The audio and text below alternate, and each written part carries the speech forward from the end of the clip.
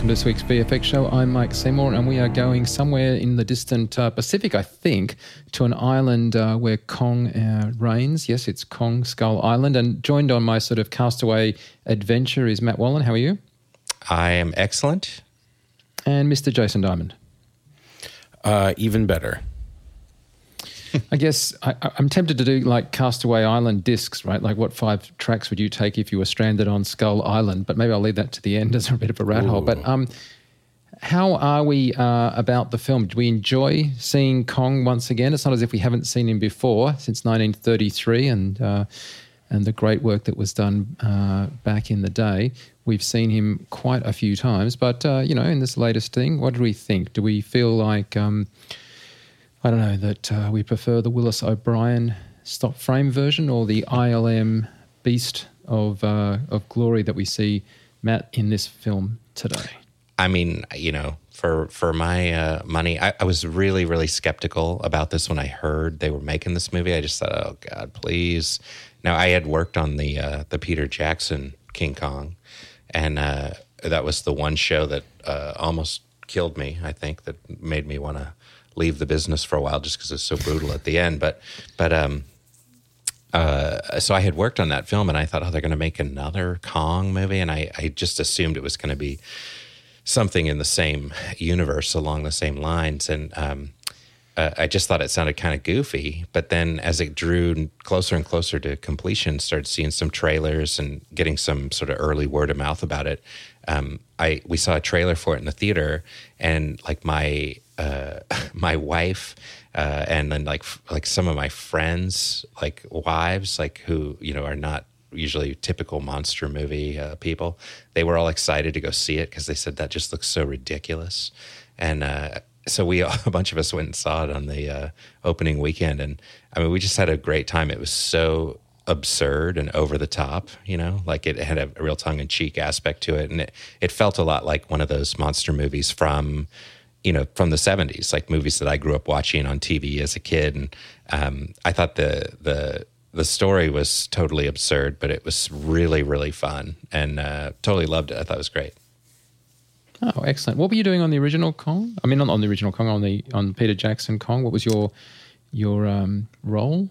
I was on the compositing team and worked on a bunch of the sequences with the big bugs and a bunch of Kong when he escapes in Times Square. Oh, wow. Okay, so really iconic stuff. And Jason, what did you think? I had a ton of fun. I loved it. I went with my kid and my father-in-law, and we had a great time. I think my brother summed it up best. He saw it a few days before me, and he said it felt like the cast knew they were making the big kind of fun Saturday morning monster movie like Matt was talking about, and the director wanted to make Apocalypse Now, and then they kind of met in the middle somewhere. Yes. Which I am totally on board with. I think my only 2 comments are I think I might be over Sam Jackson, period. And especially as a bad guy. I think he was a little, you already had the camp. He went camp over in a weird, he wasn't campy, but his character was the over the top version of that character that I don't think you needed quite in that way, because you already had super crazy comic relief with John C. Reilly, which was perfect. I don't know. He was the only thing that felt a little off to me. And, I'm sure it's more the writing than his performance because he's just working with what he's given. But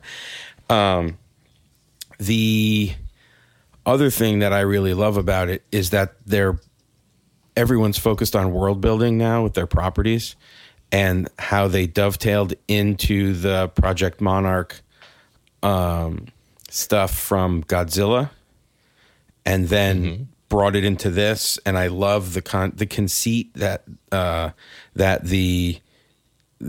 nuclear weapons tests in the 40s, 50s, and 60s were all not nuclear weapons tests, but they were trying to kill the giant monsters. I love reframing real stuff like that.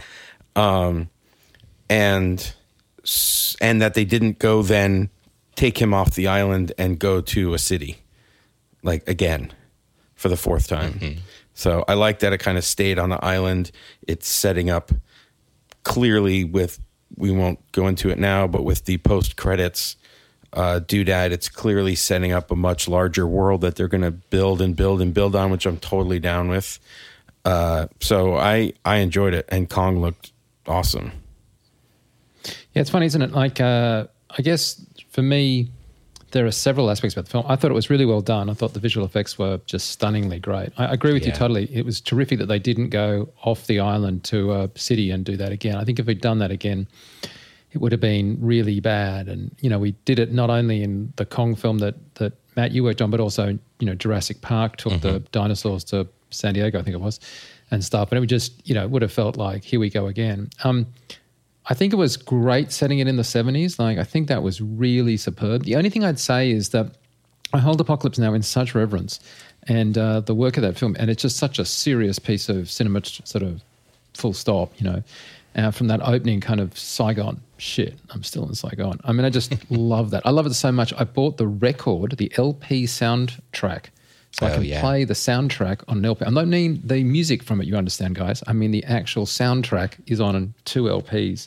Yeah. So I can play it. So, and it's like got a bunch of dialogue on it too, right? Yeah, totally. Yeah. But I feel like the 70s thing, which was absolutely just marvelous. I mean, I lived in the 70s, right? I'm that old, and it wasn't that cool. I mean, this film makes it look a lot cooler than I think the 70s actually were. The only thing is, didn't you feel like the 70s thing kind of petered out a bit though? Like I felt like the second half of the film didn't have the same Apocalypse Now vibe, where it could have, because they were on a boat going up the river. Yeah. And so I was expecting it to go back into Apocalypse Now mode and have Kong come out of the water covered in mud at night, you know. That would be good. Although they did do, when Sam Jackson was sitting in his office, he did the lean over head rub, bald head rub from Kurtz. For sure. I mean, that was a direct rip. And they did do a couple boat in the river shots that were very reminiscent. If only someone had said, "You're goddamn right, never get out of the boat." You know? Yeah. You needed a couple. I mean, obviously it doesn't need to be that referential, but I would have done that as a director. I've been like, somebody please, can we put that somewhere? Like, let's just throw it in. I mean, the opening of the film, that bit getting off, and, you know, the whole kind of Nam vibe and the Ride of the Valkyries, like, that was just so cool. The cinematography was cool. The style was cool. The clothes. And Black Sabbath. I'll take Black Sabbath over Wagner, you know. Yeah, so I liked all of that. And I also really liked the visual effects and the creature work in particular. But I just felt like the 70s-ness of it could have, you know, they could have kept that going stronger at the end. And I think it would have been, you know, even better. But I mean, yeah, it's a fun film, right? Like, it has some major plot problems of biblical proportions. But I kind of feel like a movie like this, though, it's like, it almost seems like it's less concerned with those kinds of, you know, the plot issues, or even some of the petering out of the 70s thing, although I agree, I think that would have been nice to keep that going. But it's really more concerned with, you know, being, it's like an old kind of drive-in movie kind of movie, you know, but with a big budget, and with, I think, I would concur, I think with really almost really overall spectacular visual effects. Yeah, for sure. We'll get on to the visual effects in a second, but I think it was a wise move to keep Kong's story a bit different than what we're used to, because it was just capturing Kong and offering up the woman photographer as a sacrifice on top of the wall that was meant to keep out Kong. It would have all been like, we've seen this so many times before, why do we need another one? So I think that was a good move. And quite frankly, I think that the actors that were in it, you just genuinely like seeing them on screen. Like, Tom Hiddleston just is you know, he's just like, was a happy to see on screen presence. Well, and John C. Reilly just was spectacular. I thought he was great as like the comic relief, and his role and the lines that were written for him, and whatever, if he did any ad lib or anything in his delivery, I just thought he was just so great when he was on screen. He was so over the top and ridiculous, but it made it really, really fun, and it gave it a kind of a camp feel that I feel like when he came on screen, he sort of injected it with even more of that kind of popcorn movie vibe. But even they gave him some serious lines, though. They gave him the serious sort of twist in there with the Japanese pilot that he obviously became close with after the crash, and and the enemy mine. Yeah, exactly. The sort of C-3PO falling from the sky, you're a god, kind of thing.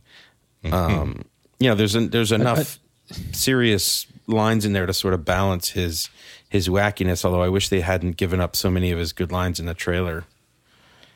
Yeah. I was going to say, point. I cringed enormously when he was holding onto the samurai sword. I was that's not, like you would cut so many tendons, your hands would never work. But yeah, I mean, it was good. I honestly think it was like a fun film to see. And there was also no point in the film where I was like, can we just get back to the good bit now? Because we're having to deal with some exposition or some boring bit, or we've cut off the island to have somebody kind of refuse to mount the rescue or something. I would say that actually the sort of like rigid zero, like it was like two complete different stories, and I know that you need competing stories somewhat to create tension, but you have the Hiddleston, we'll call it the Hiddleston sort of scientific group that have their thing, and then you have the military who have their thing. And I know there's like, you don't leave a man behind, but it was so rigid that they were willing to risk, lives, and it becomes this whole thing. Like it that to me was a little over the top. It was like a little hard, and maybe having to go get that one guy who had died 15 minutes earlier in the movie, which you obviously see when his skull rolls out and the thing and the dog tags, whatever. It just felt a little too clashing to me. Like there was, the guys wouldn't be that rigid. Like I know you have to exaggerate characters for movies sometimes, but there has to be. I know he's the ultimate soldier. He couldn't wait to get back to the shit after the war was over, and he gets the one last mission. But he already had most of his guys killed. Like the logic doesn't play through at a certain point if we're going to be critical. Yeah, I would agree. Of the plot. Yeah, it seemed like that was the one clunky piece, the really standout clunky bit in the plot. I thought was that one sort of weird, sort of bizarre psychotic need to go back and get this one dude. And that's the Kurtz thing. That's like they're trying to run the Kurtz line where he's just like gone. And they say to him at some point in the middle, like with no real cause, he goes, "You've lost your mind." And it's like, actually, he's just sort of being an army guy. Like he hasn't gone Kurtz. You know what I mean? Like you would say that line to John C. Reilly's character at some point, and that would fit. But it felt like they just needed to get that plot point out. Like, he's gone insane. He's off the reservation and he's gonna, do anything. And we're like, we kind of already know. Well, it's probably more right, like that like if you were to use that Apocalypse Now metaphor, right? Like Kong is Kurtz, like John C. Reilly is Dennis Hopper, and Samuel L. Jackson is like Robert Duvall or something, Yeah. I don't think that we really, I don't think they developed those up enough. But then by the same token, I don't think that's the biggest plot hole in the film, right? Like, and I think it was like, what I kind of expected and what sort of worked. But I will also say they went to a bit of trouble to explain a number of things that would otherwise be shockingly stupid, right? Like the fact that it was like, satellites have only just started discovering stuff makes it a kind of plausible that it's been hidden by a weather thing and now it's been unearthed. And, dropping the bombs for the seismic thing, that whole kind of plot thing was pretty thin. But, but that being said, it wasn't, that kind of a film, right? It was kind of fun to watch and well done. So I'm cool with that. Hey, let's discuss the visual effects though, starting with Kong himself, because it's obviously the best place to be. My absolute favorite Kong of the entire film by a country mile for me is him sitting down and eating the octopus. From a visual effects standpoint, I thought it was just so spectacularly well executed.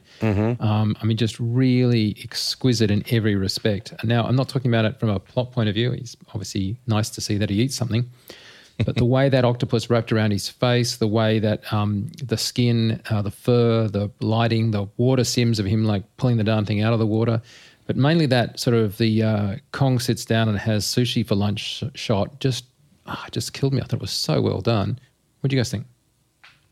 Yeah, I totally agree. I mean, I think his his overall, the look of him, the rendering of him, the way that they sort of scaled him up and they beefed him up for this movie compared to the 2005 King Kong, I thought it was just amazing. Like, and the facial work, like the level of detail, the fur, the scarred, bloodied, matted fur too, when he's wounded by the helicopters. And yeah, that scene with the octopus is just, it's jaw-droppingly beautiful. I thought in the theater, it's just like, oh man, that's just really cool. Like, they went for it in a big way and created a look and an aesthetic there that was just really, really something to see. It's so funny though, I found myself like, it almost is the Kong wasn't the thing I was most impressed with in some weird way. Maybe because, although I thought he was incredible, but I almost feel like he wasn't the most impressive thing in a way. And he was so believable that I almost took him for granted in a way, which I think is kind of, that's like really weirdly high praise too, like in a kind of backhanded way or sort of a sleight of hand kind of way. Like, I think they really achieved something where it just seemed like, oh yeah, that's Kong. Like, he's the big badass, gorilla, and like, we're in some trouble here. But I never looked at him or saw shots of him and questioned, his presence or the believability of the character. Like, it just felt really, really solid. The octopus, I think it was just prior to the octopus when he walks into the sort of lake there. He comes, you hear him, and he walks into frame past the mountain. That to me was so it's just prior to that. I think that to me was where I was just like, I had that same sort of like, oh man, where he's just sort of trudging through the lake, and he the water. It doesn't feel slow-mo, like it doesn't feel like like it's like physics, like you would shoot a model, a scale model or something. Like, he felt in there. He was sitting in there. The water was sloughing at his legs just right, and he was just, and he was really and the relaxed. Water that was my favorite thing, was the water, him trudging through the water. I thought, like, the water simulations and the splashing and the scale they achieved with the water. Like you're saying, like, it didn't look like a guy in a suit or like a miniature or something. Like, the scale of those water plumes and the aeration and spray of the water as his legs are trudging through the lake, I thought that stuff was just insanely good. Like, it was so impressive. I thought that actually was my favorite effect in the whole movie. I think was that water. Well, because he was so relaxed. You don't normally when you see monsters in the movies like Godzilla, right? Like, he's active in every shot pretty much, doing something other than his back coming through the water. He's doing something active and violent in the movie. And Kong he's literally just like, oh, what's going on over here? I don't know. He's just kind of wandering aimlessly, after he's been, attacked by these things he's never seen and whatever, and won. And he's just sort of like, yeah, I'm going to go over here now, like wandering, trudging through the lake as he does. And it just felt so natural. Well, I think in particular too, if I could just for a second, I think in particular with the water splashes, like where he's contacting the lake and moving through it, even when in some of the action scenes too, where like they really get into the water as well and it's more dynamic.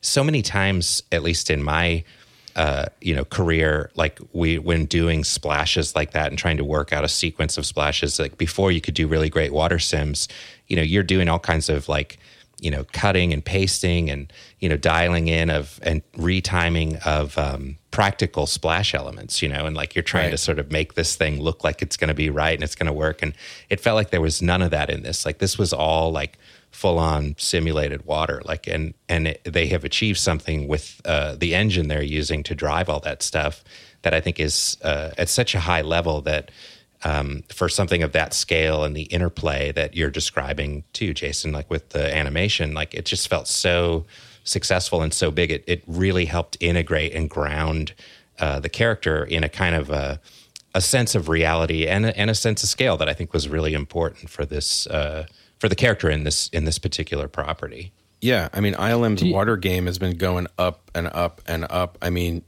their water work in Pacific Rim, Star Trek 2, when the thing comes out of the water, Avengers, the helicarrier, in the water, like just they are the water kings. They are the Poseidons of. So just to jump in there though, I think you're okay. So the water in this. Do you know Florent? I think it's Andorra that is the visual effects super on ILM that handled the water for this. I don't know if you know him, Matt, but anyway, Florent did the water that you've been giving praise to, and I totally agree with you. But the reason I jump in, Jason, is that some of the shots you're just referring to actually aren't ILMs. Oh, great. They're so ILM has a close working relationship with another effects house that does a lot of water stuff. So some of those films that you're referring to was some of their other work that kind of dovetailed in with ILM stuff. But in this beautiful. film, it was great stuff that ILM did do. And I want to give you some background on that because I've had a chance to talk to a lot of the people involved. So Stephen Rosenblum was the visual effects supervisor on the film, and he actually started before there was a script. And Stefan, I think it's Decant, was Stefan the production designer. Yeah. Decant, that's it, yeah. And so he was the production designer, and those guys worked together on Avatar. So Stefan took over doing environments, and then this is in the early days, and Stephen was doing the creature stuff. And so before the film has started, really, Stephen gets ILM and MPC and Framestore's art departments to do some pre-production kind of, I guess, explorations is probably the best way to describe it. And that shot with the octopus that I started with, that is actually based on, I don't know if you guys saw a film called, it's Old Boy. It's like from 2003 kind of thing. Anyway, there's a scene in that where a guy who has, I think, been in prison comes out and eats live octopuses. It's like a sushi thing. And it's that sort of incredibly visceral that was shot live action that they referenced. And so there's I don't know who it was, but some terrific art department guy at MPC did a pencil sketch of Kong with the sort of octopus wrapped around his face. And that was the thing that had the kind of that look, which I described as almost like the working man sitting down having his lunch, kind of like you'd imagine like in the old days, kind of a pale sort of lunchbox. Yeah. Anyway, he had, if you look at the pencil drawing, and I've got a copy that I'm going to stick up on FX Guide, it has that terrific look, which is just, a guy day-to-day surviving, eating and doing what he has to do to kind of, have lunch. But here's some really interesting stuff. So obviously, those are the three companies that were in the early stages. Then, of course, ILM does the primary effects work. And we'll come to the other two companies that contributed, which was Hybrid did a bunch of stuff, and Rodeo did some stuff. But mainly it's ILM that's going to be doing all the Kong stuff. Okay, so this is kind of interesting. So you know that it's Toby Kebbell who's down on the waterfront that sees him during that sequence.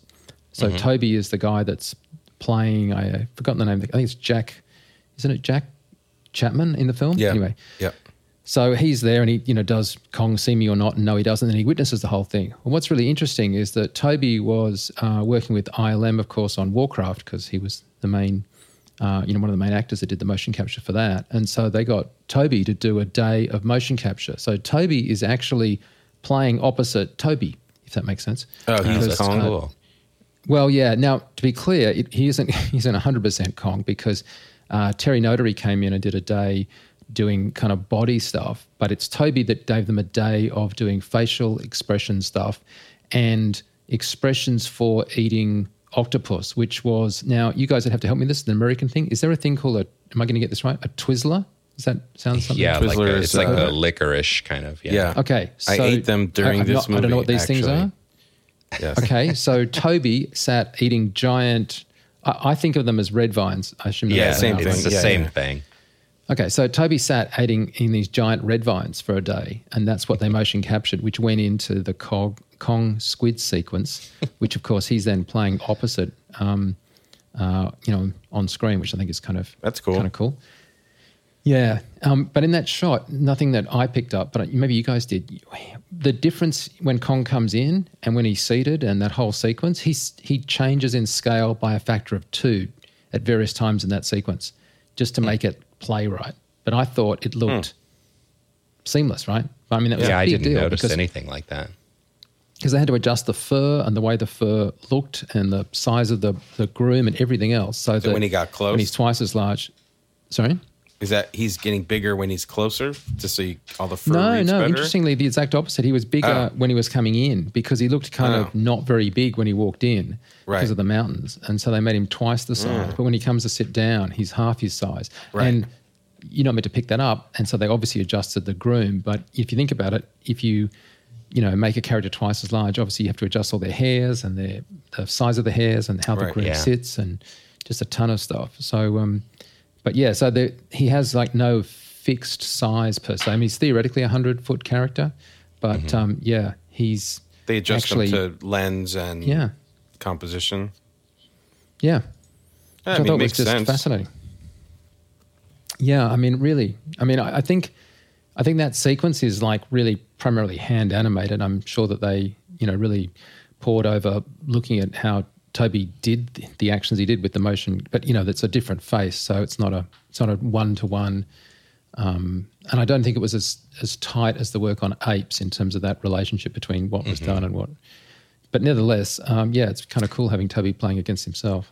Well, and I think too, like that's another thing too, is that the overall sort of animation performance that they crafted for Kong, I think was also really, really well done. There were a lot of things they did in order to, help him express, particular like facial animation for getting like certain kinds of emotive to get him to emote in ways where he needed to sort of express not just the Kong fight rage, but also some slightly more subtle emotions here and there in some of the quieter moments, but also the full body animation, like in terms of really working to get the scale to play right, I thought was really successful. Like he really did feel in, I think, almost all the shots, like he did feel like he was, ridiculously tall, like 100 feet tall. Like he seemed gigantic in a way that the Kong in the Peter Jackson King Kong, it wasn't that size, right? He was a much smaller scale. Yeah. Yeah, he was theoretically the same scale as he was in the 1933 version, which is the sort of notional 100 feet. As I say, that's kind of like slightly arbitrary. Okay, so he's got 19 million sort of hairs on him. What did you guys think about the groom? What did you think about the groom vis-a-vis the fire? Because he's got one groom at the beginning, and obviously it transitions from the arm incident we already mentioned, but then he actually gets burnt. And then at the end, when he's fighting the skull crawler, he's got this kind of very tight, loose hair's been burnt off thing from the... Did you pick up on that? They were tracking it really closely, so his end color was... I would say it didn't jump out at me as being wrong, which means it's right.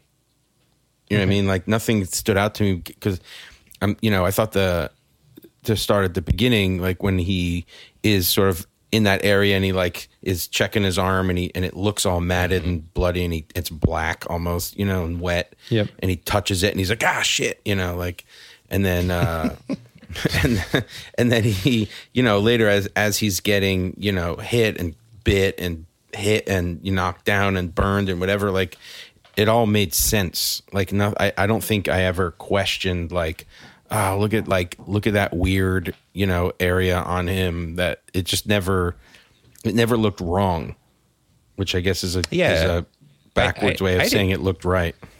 I thought it looked really good. I mean, I thought like the level of sort of, well, I don't know what the right word would be, like the decay, the clumping, the scarring, and then the sort of burnt kind of scraggly burnt hair, I thought looked really cool. Those were things that I actually was definitely looking at. I just thinking about some of the troubles in getting the first full frame Kong to render in the 2005 version. And one of the other things I kept looking for too, which is just kind of funny, is I remember there were all these like issues with getting Kong, like if he was ever facing the other way, like the groom of the fur on his butt, like when he would be walking, was always kind of this weird issue, like trying to figure out how that would move, like where, two sort of separate grooms that are kind of going in like, opposite directions in terms of the the colic direction of the hair, like, and so that was always kind of a weird problem. And there were all these kind of hilarious, like really bad takes early on, but I felt like that was a problem that they overcame in this movie as well. Like they were even able to get, I think, that groom to work pretty well, where it was indistinguishable from the rest of it. It was a non-issue, but they also shot in such a way that you very rarely saw Kong lit well walking away from you. Yeah, there's only one shot. Yeah, really. And I think it's the and outside it's, shot. he's where silhouetted by away. the sun too, right? So it's more like a silhouette, I think. Yeah, he walked away and he said, "It's all right. You can look at my butt." Hey, can My I just furry say butt. that the groom that I thought was spectacular, I mean, really breathtakingly good, wasn't even on Kong. The one that I just really loved to death in terms of the groom now, just the hair, the way that it was working, was when that water buffalo comes out of the kind of little lake. Oh my god. Oh my God, wasn't that just spectacularly good? I mean, With the like weeping willow kind of greenery When he on had, it. he had like moss and stuff on his back, and it actually so reminded Gale, me of a fantasy painting that I've seen I think it was of a humpback whale, or maybe it's a turtle or something that like has like something like that, like it's overscale, and there's like a city, like a decaying city covered in moss on the back of the animal, and it felt like they were riffing off of that old piece of concept art that I know I've seen from some other IP.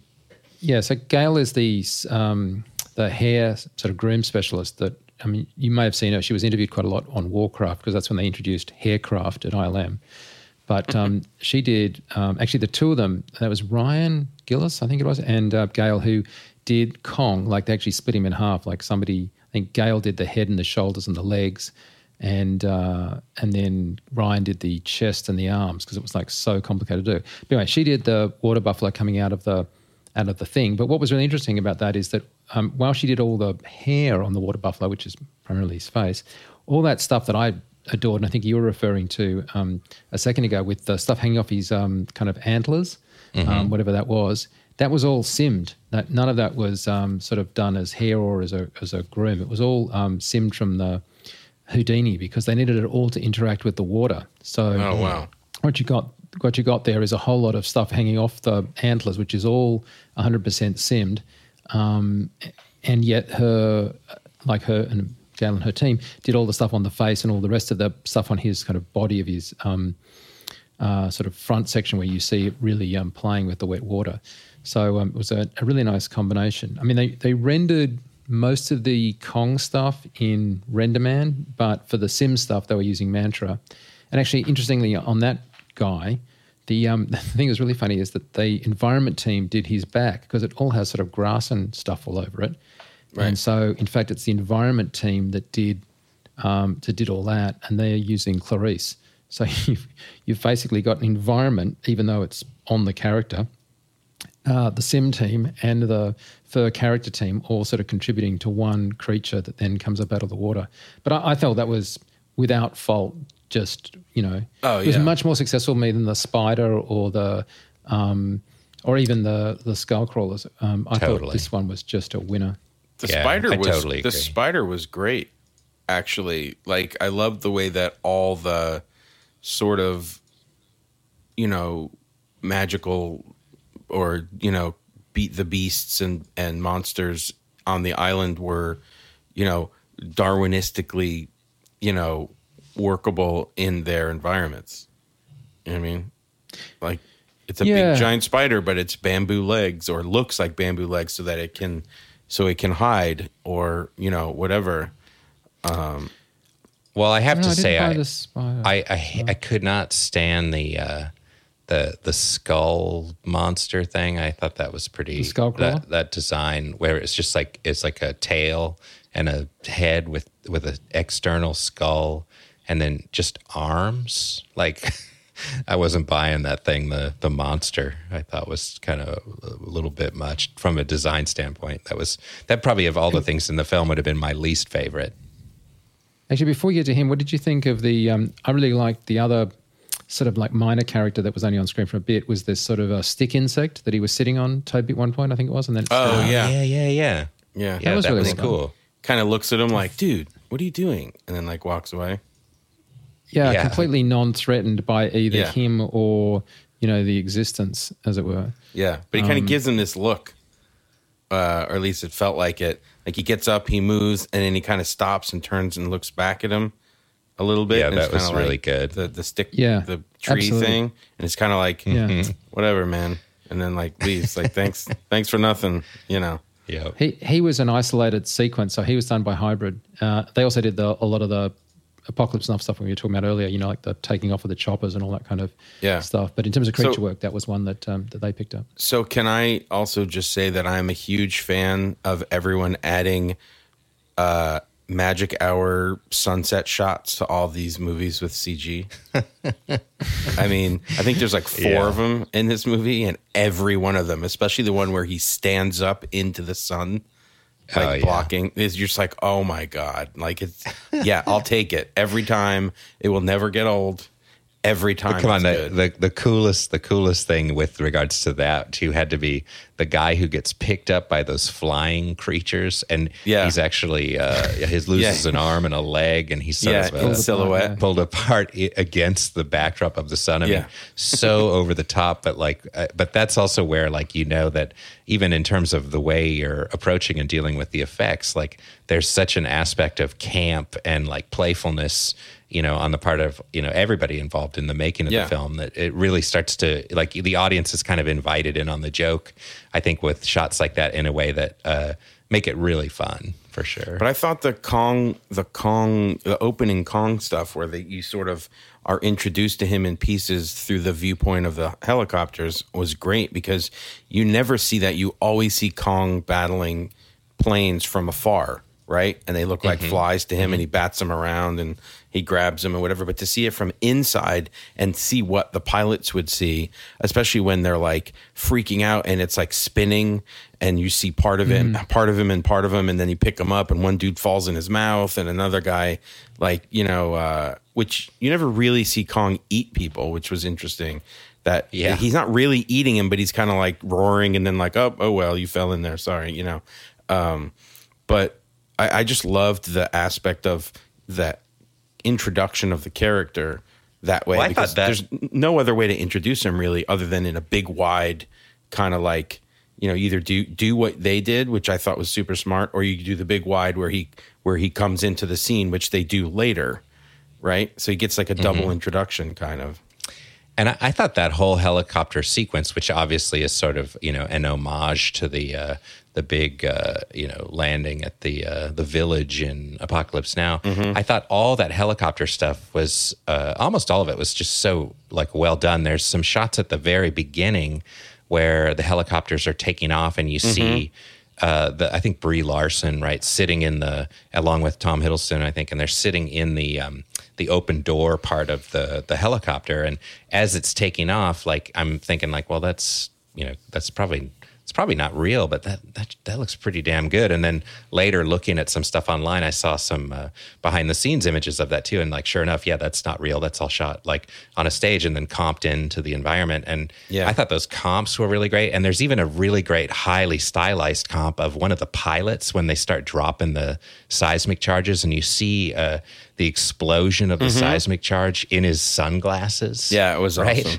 And I was like, oh man, that's really cool too. Like, so they really were, again, playing up all that stylized kind of aesthetic, but then the battle that ensues, like you're describing, I think all the kind of crazy aerial stuff and Kong getting cut by the blade of the helicopter when he tries to grab the tail of one and it cuts his hand, and he's sort of startled by that, and he looks at his hand like, what the hell was that? And that stuff was just so cool, and what a fun way to sort of get the action rolling too, with like a big spectacular sequence like that. Yeah, totally agree.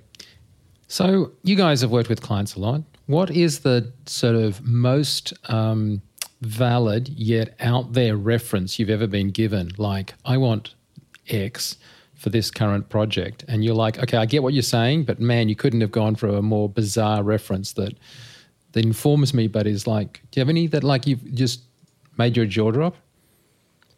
Usually I'm the one making the references. Okay. Generally, like if I'm writing a treatment or something, or then I'm on set and I'm standing with a producer or a client, and I'll be like, like blah, blah, blah. And they'll be like, no, but that's okay. And also when we design shots, I'll say to my DP, remember that scene in, whatever, Marathon Man, when he's pulling the teeth? That's what I want here. You know what I mean? And it's not to copy, but to set the tone, as you're saying. Okay, so I'll give you one that is absolutely true. I'm not making it up. Stephen told me this, the visual effects supervisor. He's there in early pre-production. They're trying to work out the look for the skull crawlers that Matt says he doesn't like. The reference from the director is, and if you don't know this, feel free to Google it and you'll see exactly why this works. Pokemon Cubone. Cubone. Cubone. Yep. It's a little guy, furry thing that looks like a wombat, wearing a skull on his head. Mm-hmm. Yeah. And if you Google it and look at the imagery from Pokemon, it is remarkably derivative kind of works reference that he must have been playing Pokemon Go on his phone while Go. That's what the skull crawlers had as their kind of initial design brief. And I've got to say, like, that for me is just why I think Stevens is such a great visual effects supervisor, right? Because like if I'd got that, I'd have gone, well, I just can't work with that. And he's gone, okay, sure, that makes sense. And then he's gone and worked with it. And well, in the end, really you got to fulfill what's being asked of you for sure. But I still stand by my distaste for the design, but I wouldn't. But it is cool, though. Yeah, I mean, it's cool that was the reference. Yeah, I mean, they're not my least favorite monsters, but all I can say is they felt like a reaction to going the opposite way from every Rancor, four-cornered mouth, Cloverfield type multi-armed monster that's been in every movie in the last 10 years. They feel at least it wasn't that, so that, and it didn't have like that haltingly like kind of stuttered scream that kind of I feel like came out of the pod racing car sounds from the prequels. Yeah. You know what I mean? Like, so at least they went. Yeah, at least they went like maybe too far in the other direction, stripping the things down. But it didn't bother me. It wasn't like they weren't the greatest movie. Anything, they weren't the greatest monsters, but they totally worked in like a primal kind of like primal. Again, if you use the evolutionary thing, they're like salamanders, almost like skull salamanders. Mm-hmm. They just didn't seem like much of a threat to him. That was the only. Well, until the big one. Right. The big one. Yeah, the babies one. But here's the thing, right? You need something that you don't mind our hero killing.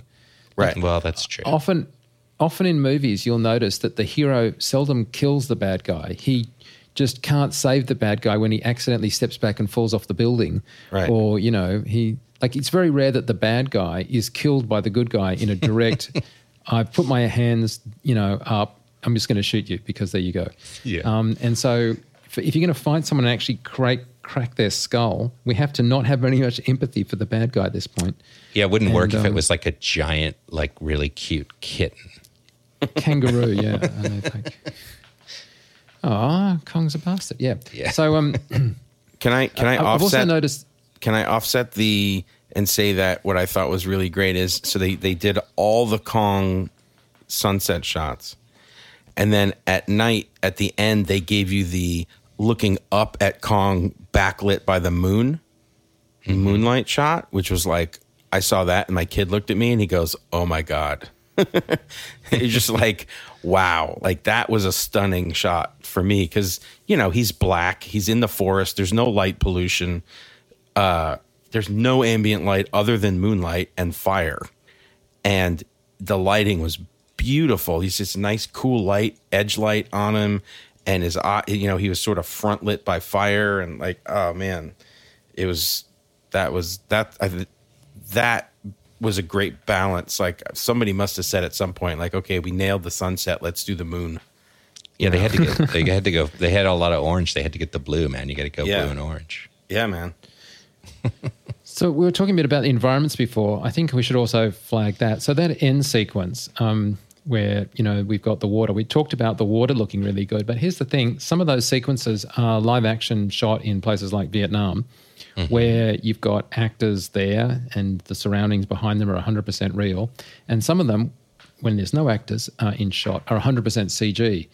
And I challenge anyone that didn't know to just go CG real, CG real, CG real. Yeah. I mean, the two environments matched so well, and you really can only go off kind of being. I mean, I certainly can only go off being told that, because I wouldn't have been able to tell you, oh, all of that's plate photography and all of that's 100% CG. But it's effectively 100% CG when those two creatures are fighting. If there are no Tom or whatever her name is running around in the foreground, or in her case, I think she's standing on a rock waving or doing something, right?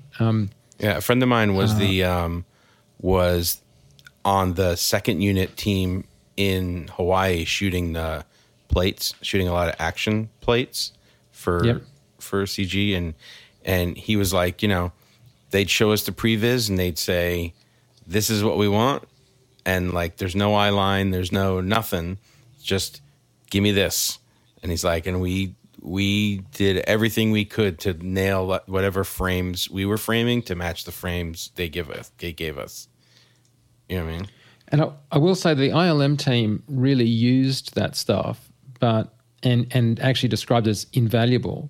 But nevertheless, even if they'd got the framing pretty much exactly what was wanted, because you had to replace the water, because you wanted to be able to move the camera, and just because quite often you'd be playing with lighting and stuff, they just rebuilt everything, had an entire library of, sort of, I'm going to call it Vietnamese, but obviously Hawaiian vegetation that they were dropping in there. And I just think it was really, really well done. I mean, it's not like you can LiDAR. I mean, they were LiDARing to get the kind of basic sort of environments they were in, but you can't LiDAR a bunch of moving trees very successfully.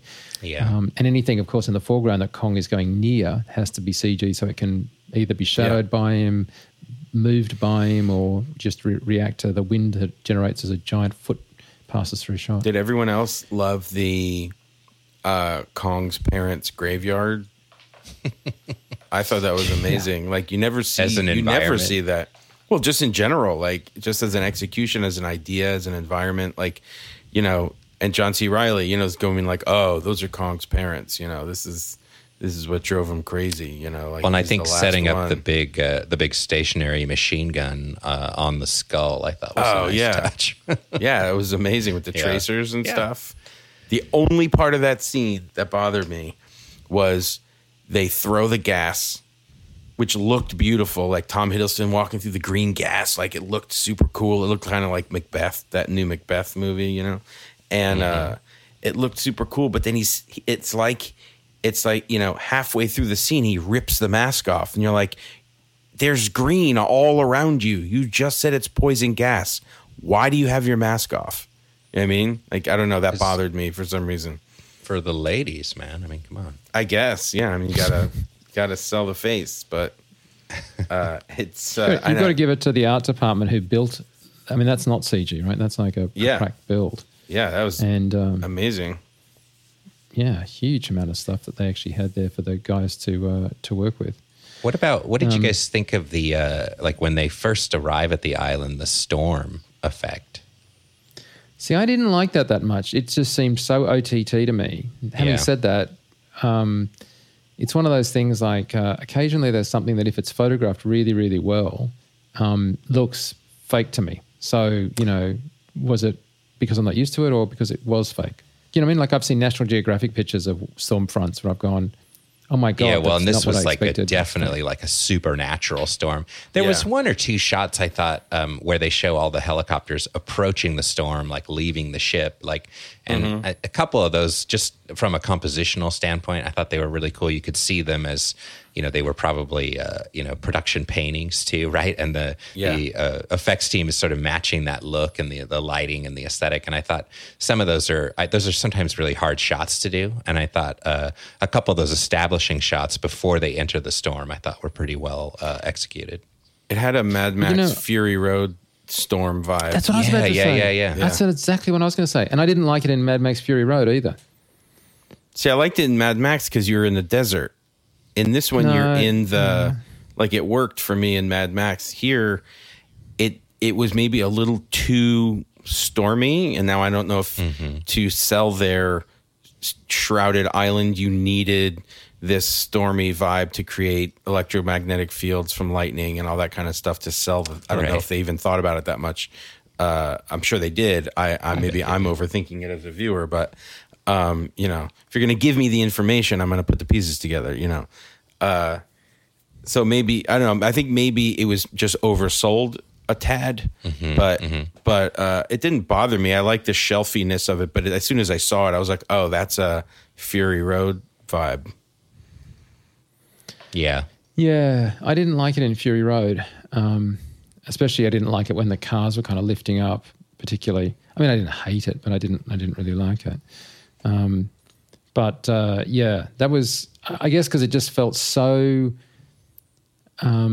like we'd gone through the mirror, not through the looking glass. It just didn't feel like, well, that storm front is surrounding this island. It felt like that storm front let me move through a dimension, because once we're inside, it felt like such a different place. For example, if there's this huge storm front, how do you have a low to the horizon sun that you can see? Exactly. Because you would see the storm front, wouldn't you? I mean, if you're inside a circular donut torus of storm, you don't get sun hitting.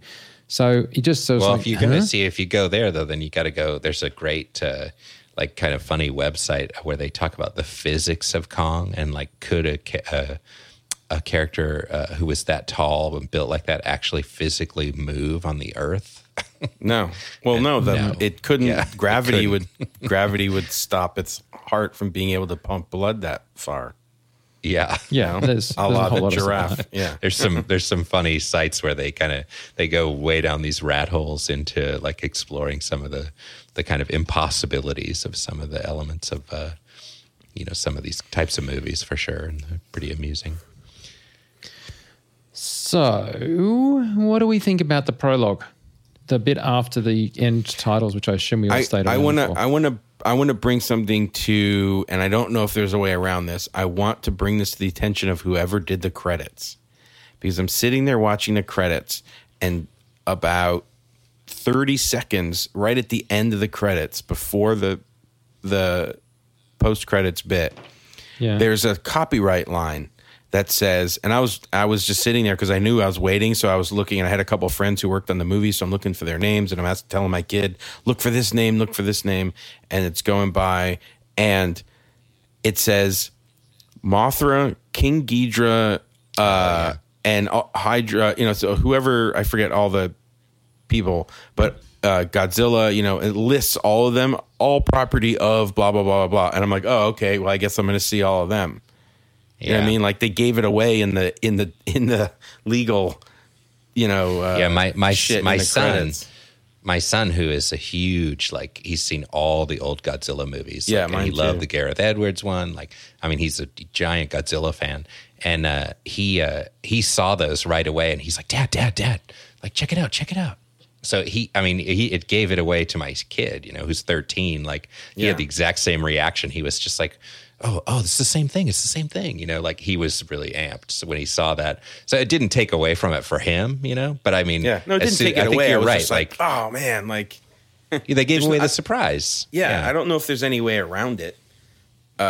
Legally, they have to put that stuff in there. So it's, unless you split the end credits credits scene earlier in the credits. I don't know why you have to wait till the very end of the credits. I know. I was telling my father-in-law to stay, and he's like, dude, these credits are how long are these credits? Yeah. Yes, I think my most favorite end credit sequence was, I think it was Men in Black 2, but it might have been 3, where there was an 88-minute movie and 8 minutes was the end credits. So for a movie that you paid at the box office, 10% of it was the end credits.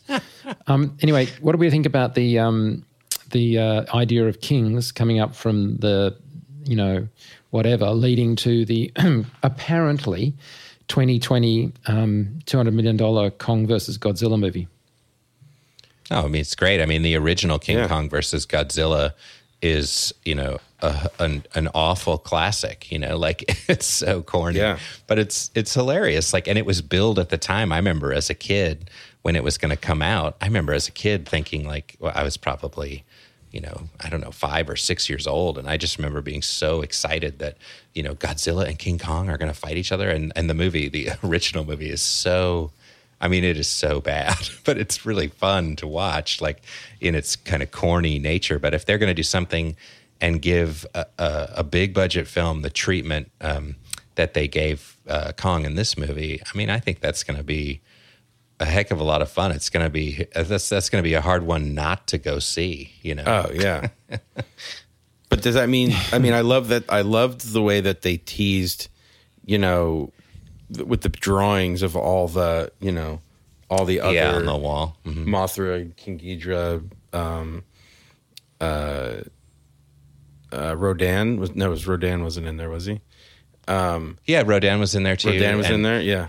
Mm-hmm. And I guess one of the things that makes me think about with regards to these types of movies is, isn't there's some movie that's either coming out right now this week or maybe just came out, and it's like another kind of like one of the disaster porn movies that we talk about when we talk about like the earthquake film in LA. Oh yeah.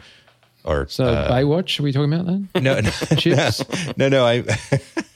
Yeah, those could fall into that definition too, I suppose. But no, I was thinking it's some weather, like a weather movie. I can't remember what the name of it is, but but one of those types of films, right? Like, and one of the things I like about this movie and the potential of a King Kong versus Godzilla and some of those other Toho property monsters is it's kind of the same style of filmmaking, right? It's another kind of disaster porn in a way, but it's told through the eyes of these people who are experiencing it at the whim of these giant creatures who think nothing of us, right? So it's slightly different. Like, it has the ability to be a big effects movie with tons of great and fun visual effects that people, let's face it, people love to watch, but telling it through the context of, like a fight film with giants, I mean, I just think it's gotta be fun. I mean, it's one of those things that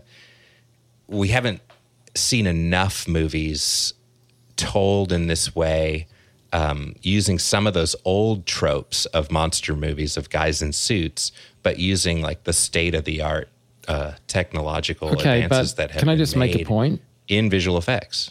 Yeah, but can I just make a point? Don't we have a huge plot problem here in that we already know the outcome? Well, that they reach a truce and they bro down. Well, no, but I mean, theoretically, right? Gorillas last, 35, 40 years. That's how old they get, right? This film is set in the 70s. For Godzilla to be around in the present day, which he is in the first Godzilla film from, a couple of years ago, that means he must have battled King Kong several decades ago and clearly won. Yeah, I suppose that's true. I was gonna say that this is sort of a prequel. King Kong's, Skull Island's kind of a prequel.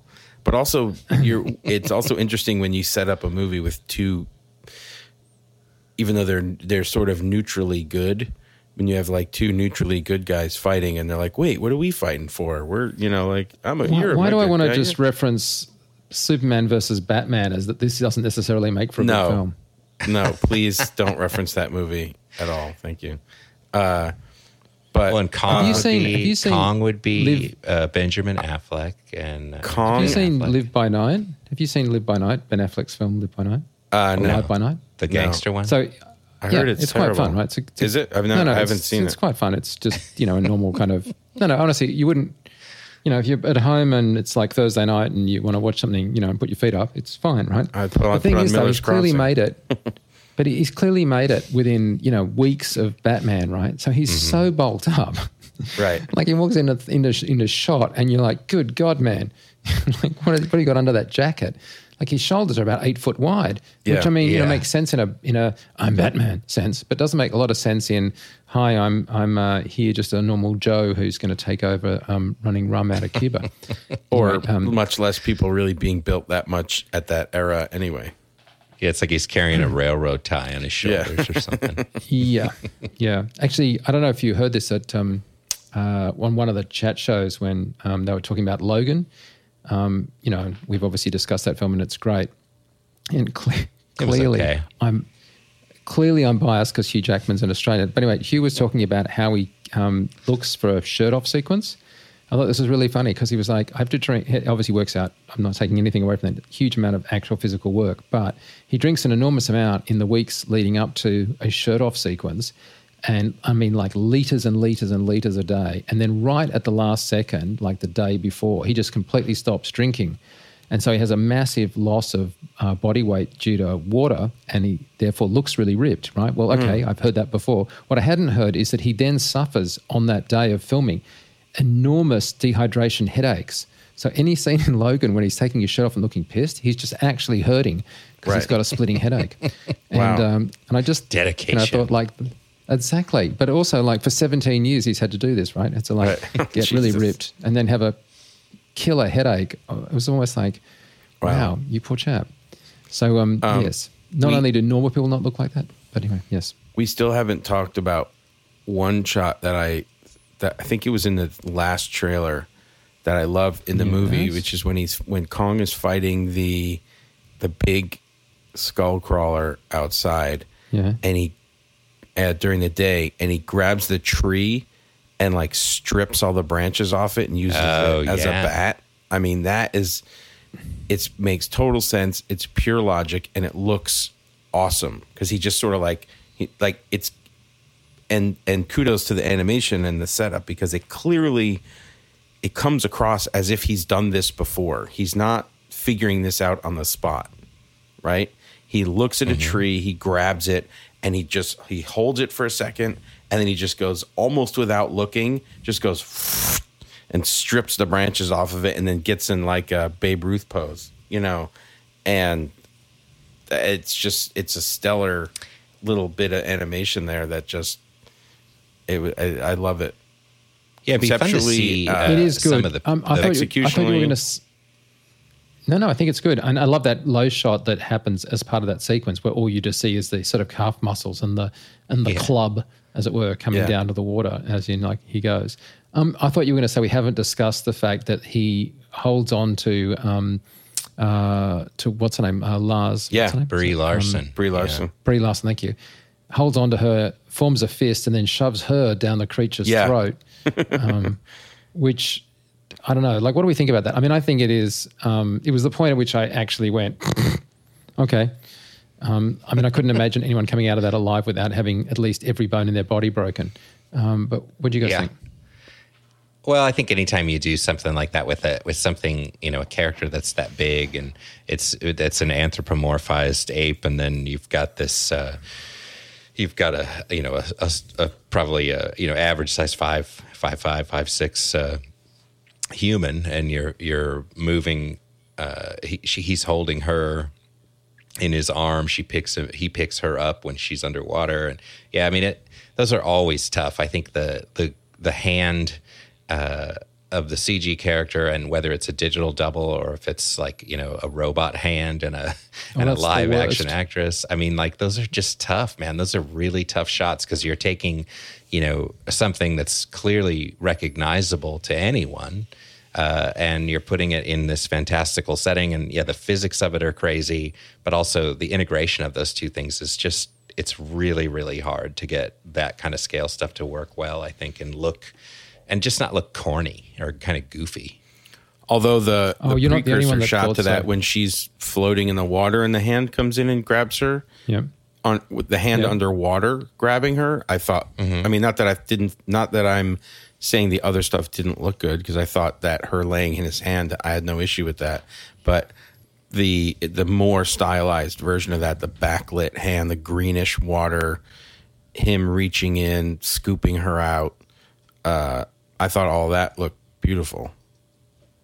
I thought it looked great as well. We haven't discussed Jeff White. Jeff White headed up the team at ILM, and Jeff is like super talented and just a heck of a nice guy. But Jeff also said that was really hard to do. That he's like, it's like I think I actually have him on record as saying that Kong and the Skullcrawler fighting in full CG water in full environments was a whole lot easier than having her just sitting in the palm of Kong's hand, because it's hang on, I'm looking it up here. He says, honestly, it's absurdly hard to get those shots to work. It's incredible. It's like the thing that you look at and you think it's not going to be that tough.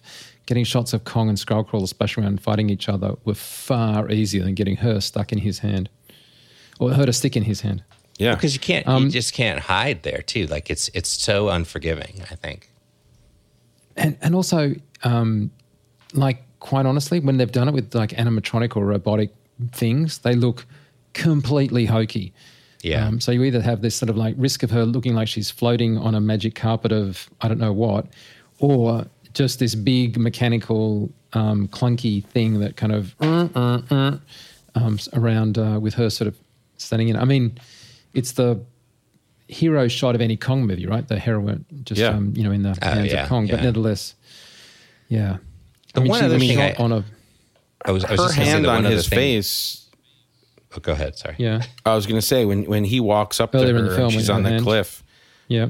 And she touches his fur and his face, everything. I mean, I'm assuming there was some practical fur there, or was that all completely CG? I don't know, but from what I understand, there was no prac that you saw on screen. If there was something for her to touch, that didn't make it through to the final frame. Well, that was also really beautifully well done. Like you really connected with.